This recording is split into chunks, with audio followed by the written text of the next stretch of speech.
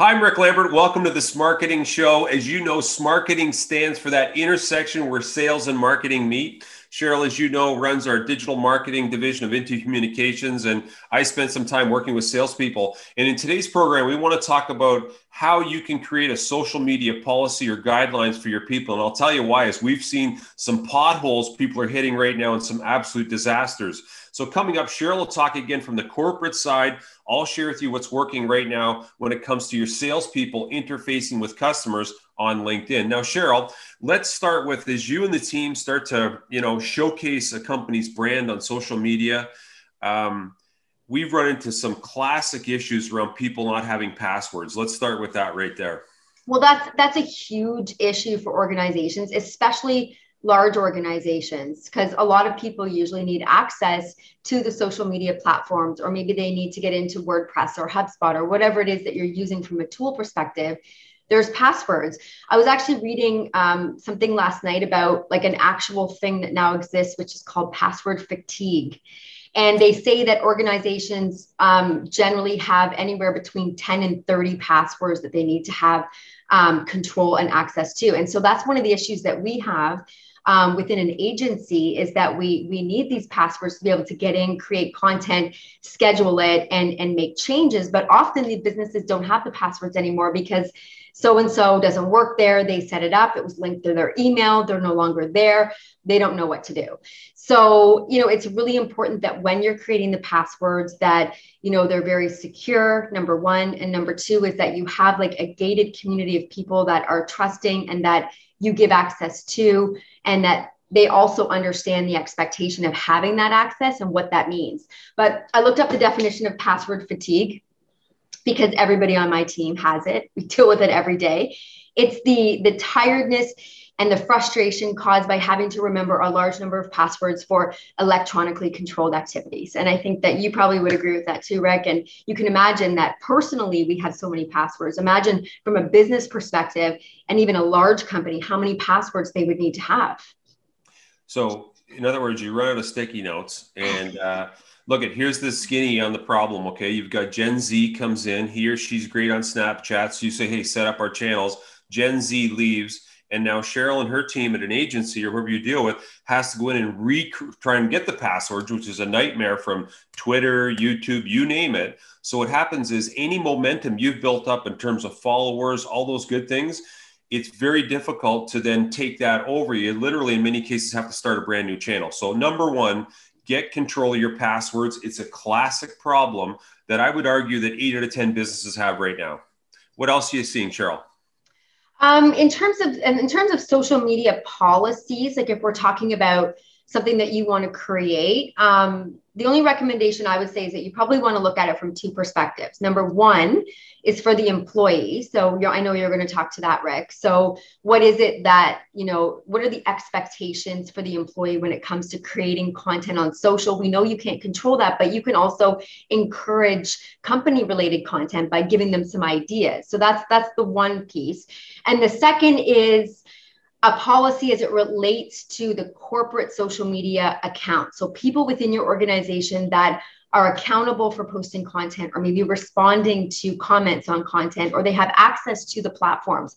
You need to have a separate policy for those individuals so that they understand and know what the expectation is and how they're either going to respond to somebody that reacts to a post, what they can and can't take pictures of around the office, and the types of content that is okay to post and the type of content that is not.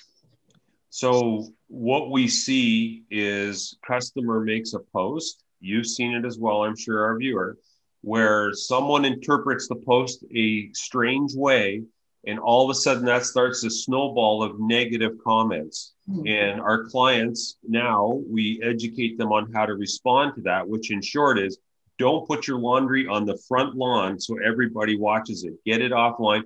And candidly, a live conversation, because we all know it's tough to communicate through text. Mm. So I think understanding the challenge we have, Cheryl, is a lot of, let's say, medium-sized businesses, they don't have a group of people responsible for social media. So if you're a smaller business, I would just say have someone astute, or at least with some form of rule book on how we're going to respond to this. So when there is an issue, they know who to go to in your company if you don't have an agency, for example. Yeah. And it's better to be proactive in making sure everyone understands what the rules are, what the expectations are, than to be reactive and have to figure out how to solve a problem that's currently happening in that moment. So anything else with regard to the corporate side? So we talked about passwords. We talked about, it's not appropriate, by the way, to just take a picture of somebody without their permission. The other classic mistake we see, Cheryl, I see it all the time, especially, corporate functions. They'll do a homemade video. They got Van Halen going, which they think is cool. They put it out on social media and they're just killing themselves because there's copyright regulations we're aware of. But the layman doesn't know they shouldn't put copyright music in some of their stuff, let alone pictures, etc. So anything else from the corporate side you're thinking? I just had a few points in general to consider when thinking about putting your policy together. And I know, Rick, you're going to speak to an example that you have. The first is that you need to explain in the policy the workplace reality. So the fact that you have your personal life and you have your work life, and today they overlap. So what is the expectation in terms of the content that's related to your role or to what you're doing within the company? You also need to have included in there a list of what's appropriate for employees to post about their company on social networks. Again, their personal life is different, but a lot of times the personal and the work do overlap. I also think that it's really important to include more of the do this type of content in the policy as opposed to don't do this. People will respond a lot more favorable if you're being told what you can do as opposed to being told what you can't do. You need to outline what's considered confidential within the organization, what content is not appropriate to post and not appropriate for the public to see, no matter what platform that might be. Discuss things like what is the proper way to engage with either customers or prospects on social media. You need to educate and train the employees as well and give them kind of some real life examples of what to do and the type of content that you can post. And I know for a lot of our clients, we'll send a calendar in advance of a month and say, here's what we're going to be talking about from a company perspective this month. Feel free to post the same content or speak to some of the same messaging. And the last thing is just to make sure there's no confusion about legal issues. So posting stuff that could get you into legal trouble, like you mentioned about having copyright songs or copyright images, even from, a Google search engine search, just making sure that the company doesn't get into any legal issues with any content. So as we talk today, folks, you're driving down the road. I opened up with the analogy of a pothole. All of a sudden you hit it. You may not see it, and it's going to do some damage and you're going to feel it. So Cheryl talked about the corporate. Now, we launched this thing called the 30-Day LinkedIn Bootcamp well over a year ago. Why? Because we think, right, LinkedIn is the watering hole where business to business, right, salespeople and buyers are connecting now before and well after the pandemic is gone. And so what I did with my team was we created something we called the LinkedIn guidelines for a sales team. Now, we're having a lot of our clients have their reception person, service people, ops people, customer service now go through our LinkedIn program because they literally don't know how to drive. And Cheryl and I, spoke off camera, by the way, about, having done this now for a year and a half, we're pushing 2,000 people graduated through our program. The feedback is, hey, Rick, I'm getting pushback from my staff on I can't really reach over into their Facebook account because that's their own thing. But LinkedIn seems to be one platform where we can have some form of guideline. Notice I'm using the term guideline, not policy here, okay? Guideline, we find it's a little softer. Now, here's what I've created. I'm going to show it on the screen here. If you want a copy of it, you can contact Cheryl or I. I'm calling it the LinkedIn guideline here. And I'll just read out loud. As a representative of our company, your social media activity will and may directly represent the thoughts and opinions of our company. As such, we request that you abide by the following 10 LinkedIn guidelines to best serve our customers, respect coworkers, and professionally represent our brand. Now, before I go through these, there's an old saying I have from Sell to Win, and that is that, common sense, okay, isn't that common, okay? Common sense isn't that common. So here's the do nots. Do not use foul language on posts. You've seen it, okay? I've seen it. I don't do it online. I'm not saying, you do what you want to do, but I'm against kind of foul language personally, especially when it represents the brand of your company. Number two, don't post content about political or religious beliefs. Don't share confidential customer information. We had a case recently, Cheryl, where a rep won a deal. They posted it on social media. We'd like to thank X company.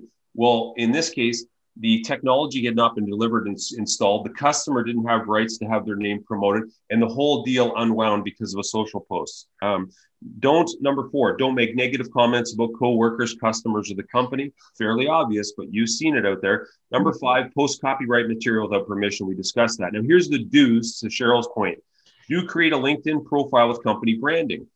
I always suggest to sales leaders, let's take a look at the LinkedIn profiles of your people, because I would argue that's the new digital business card. And do they reflect your company brand? Okay.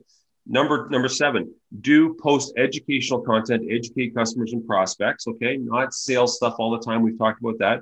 Do report any negative posts about the company to your supervisor. Now, what I see is when someone gets a negative post, Cheryl, they'll try and deal with it one-off. And we talked about that. And the laundry's out on the lawn. Everybody can see it. And, a lot of times these people they're starting the fights, we'll call it, they love it. So they'll stay in there for longer. And again, we would suggest that you online ask the person to contact you to speak directly to resolve the issue. I always believe speaking live is obviously better than text. Number 9, share company posts with your network. This is LinkedIn again. And number 10, connect with your current customers. Okay. And why? Because again, if Mary and you have a good relationship, Mary works at company 1, Mary leaves, right, goes over to company 2, you can now, right, follow Mary over here if you've got a good relationship and sell something to Mary over there. So 5 don'ts, we'll call it do nots, and 5 do's. And we literally have the sales leader ask the sales reps to sign this as a guideline, just so it's understood, because I can tell you something, but if our viewer right now, I asked them, what was Cheryl talking about at the beginning of this program? You probably go, something about, so when it's in a document and they actually have to initial it, I think the attention to detail will be much higher. So if you want a copy of this, just contact us, Cheryl or I offline. We'll give you a copy of our LinkedIn policy for your sales team or all your employees. For sure. No, that's great information. And I know a lot of organizations include that in like a code of conduct document. A lot of people are, required to sign something like that when they start working at an organization or go over like health and safety regulations. If you kind of include it all sort of in the onboarding process, it makes it a lot easier. And you think about it, the typical onboarding, especially with salespeople, you've got them coming in, they learn internal processes, product knowledge, sales knowledge, and then this thing called social media is just like an assumed thing, because they're a Gen Z and they knew how to drive Snapchat. So all we're trying to do in today's program is help you avoid a common pothole that we see so many customers hit. Get control of your assets, be they passwords, communicate what's right or wrong to your employees, suggest in writing. And as a sales coach, I would strongly suggest that you consider having some type of LinkedIn, not necessarily Facebook and all those other kind of personal channels, we'll call it, but at least have some type of guideline for your sales team around what's appropriate on LinkedIn. Hey, thanks very much for joining us today on the Smarketing Show. And Cheryl, good points on the corporate side. Yes, good job, Rick. And thank you so much for joining us, everybody. We'll see you next week on the Smarketing Show. Stay safe on social media.